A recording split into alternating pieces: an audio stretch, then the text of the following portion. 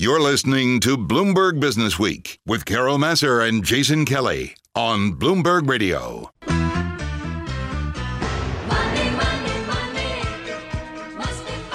So we do want to get another market perspective, talk a little bit about some ideas of where to put your investment dollars. Abhay Deshpande is back with us, founder and chief investment officer at Centerstone Investors.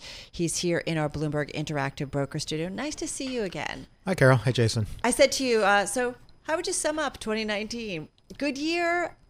Strange year? Fun? It's Kept us on our toes? It's been a lot of fun. Much more fun than this time last year, if you remember, as we were talking earlier. Yeah. The end of last year was punctuated with a very steep and sudden decline in the stock market, followed in January, which was one of the best Januaries in so many years. And then we're ending the year kind of opposite to we did last year. I mean, well, knock on wood, we still have a couple weeks to go. And as I just mentioned, anything can happen in a couple of weeks. But right. We have right now, though, a very different environment than we did last year. What last year was really a concern over recession, interest rates, monetary policy, Europe, Brexit, blah, blah, blah. List goes, China trade, everything was sort of arrayed against kind of sentiment in the stock market. And this year is ending, quite differently. I think particularly in what's in store for international investors is finally a good thing. I think in 2016, 2017, 2018, I was just saying, hey, international markets are cheaper. They've underperformed. And the inevitable question was, well, what's going to change that? What's the catalyst, right? So now actually we have got a series of catalysts. So the timing is much more, I don't know if it's tomorrow, but the timing is, it's here. I can see it. It's not forever away. And what are the most important catalysts that you're thinking of? Well, the most important thing clearly is Brexit. Yeah. That vote having cleared the decks for a it's not that there's not going to be a Brexit, but now there's clear leadership on both sides of the pond, on both sides of the channel to be able to negotiate an exit.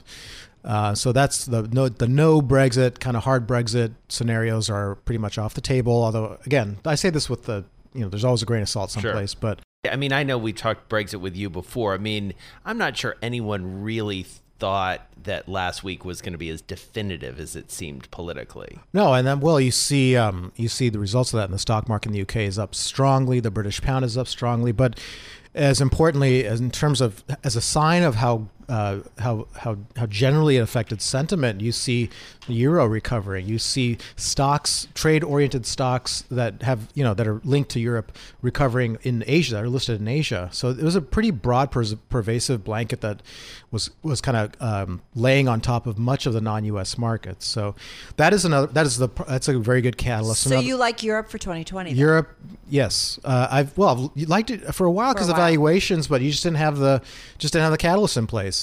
So now you do. Now you also have a new central bank. This is catalyst number 2. Is a central bank governor is now Christine Lagarde, and they don't need another monetary experimentician in there. They need a politician to get the Germans to loosen up the purse strings a little bit, allow everyone else to borrow money at 0% interest rates, regardless of what the morality of borrowing might mean to you.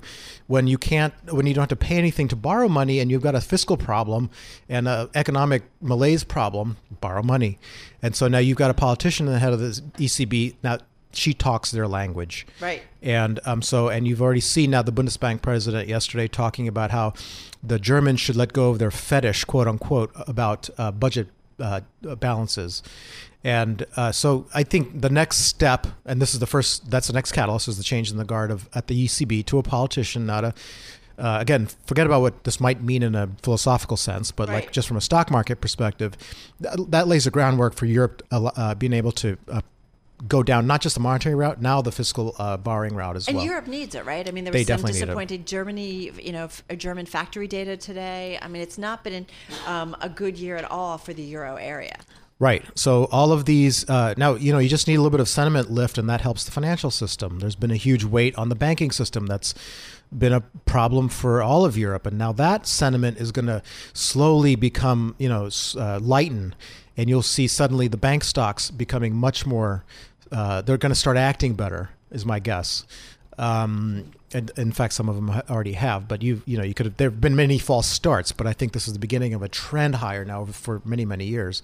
So you don't just have the valuations in place. You got fiscal policy, political system, and then you got this. Hey, Europe, a land of free healthcare and kind of moderate climate and social policies in comparison to what's going on in other parts of the world, kind of looks like a pretty safe destination for your capital.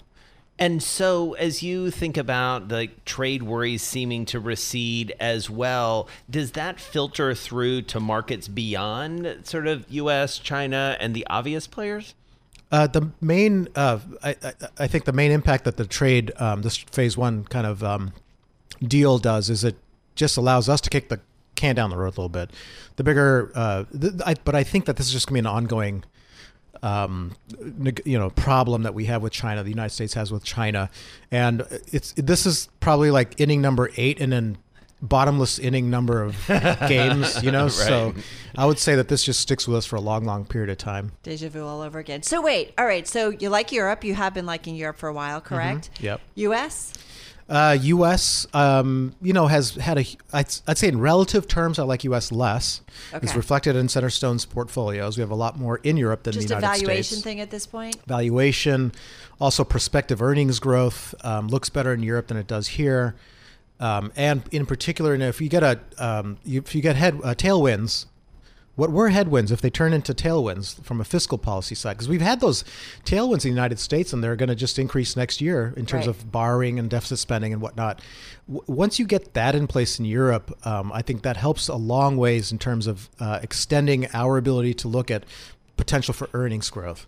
And that makes Europe a much more interesting destination, and the euro as well, too. Well, great to catch up with you. Thank you so much. Happy New Year. Have Happy a great New Year. holiday. Thank you. And we'll obviously be talking to you in 2020 as well. Abhay Deshpande, he's founder and chief investment officer at Centerstone Investors in our Bloomberg Interactive Broker Studio. Some more enthusiasm. I like really it. Upbeat guests. Yeah. Nice way to end the year. Yeah.